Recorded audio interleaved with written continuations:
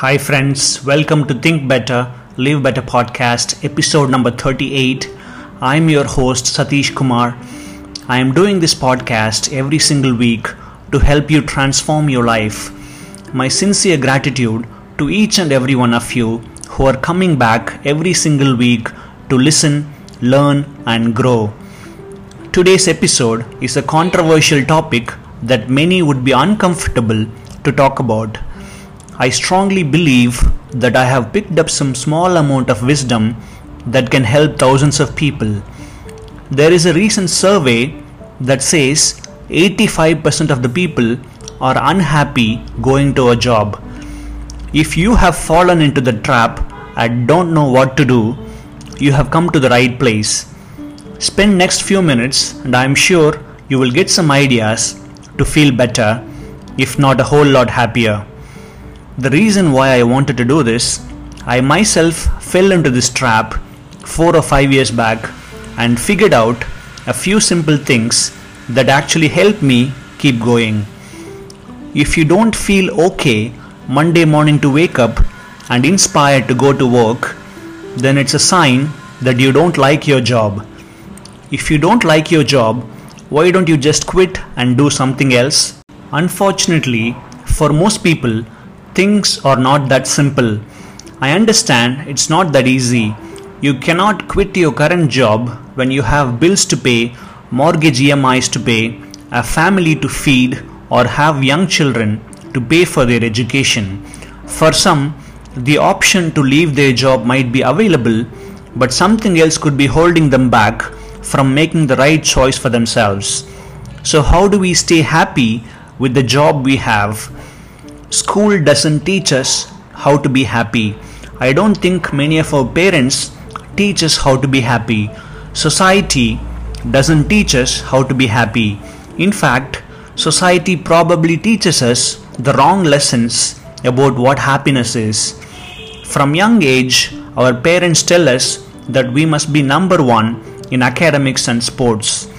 If there are 40 kids in the class and if you are number one, you see the other 39 kids as losers. If you score 99 out of 100, our parents question, how did you miss that one mark? It's a wrong model. You are only loved, really seen and valued when you win and get top marks. And that's very toxic because on the outside, you can appear quite successful. You could appear as though you are achieving and doing things, but on the inside, you know there is nothing. There is a real deep insecurity. I have had that for much of my life. External success looks good, but on the inside, you don't feel good. And finally, you get a job and go to work with that same deep sense of insecurity. I also think one of the problems is that we confuse success and happiness. Our success and happiness can overlap for sure, but more often than not, they don't. Happiness is happiness, success is success. Unless you intentionally go through a process to actually define what those things are for you, you're going to end up chasing society's idea. More money, better holiday, a nicer phone, better hotel when you go away and stay away with your family. But I'm not saying those things are necessarily wrong. The problem is we chase them too much at the expense of our happiness. Many of us fall into the trap. I had fallen into the trap. Few people listening to this podcast, let's say you have a job that gives you meaning and purpose and you love the job and it is helping the world. It pays you very well. Okay, great, you have got meaning, but maybe you are working too hard. You are getting back very late each night. Maybe you are not spending time nourishing the important relationships in your life.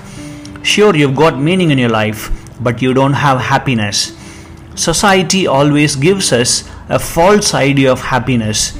You probably think more work means more money and more money means more happiness.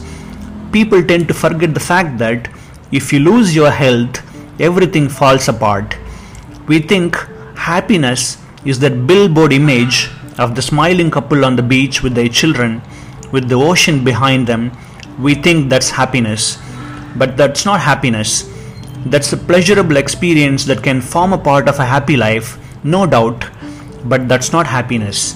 When we were kids, we were really happy playing with our siblings and playing with our friends.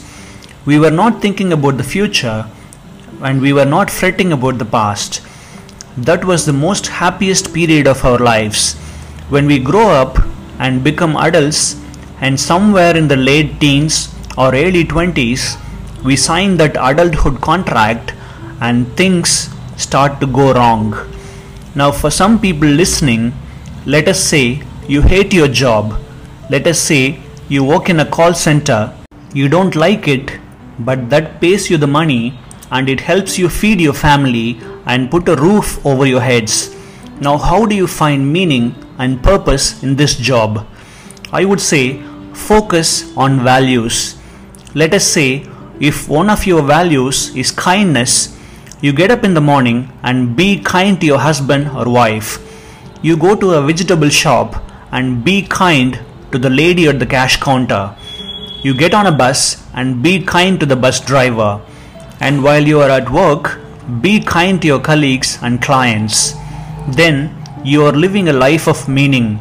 That is a meaningful life.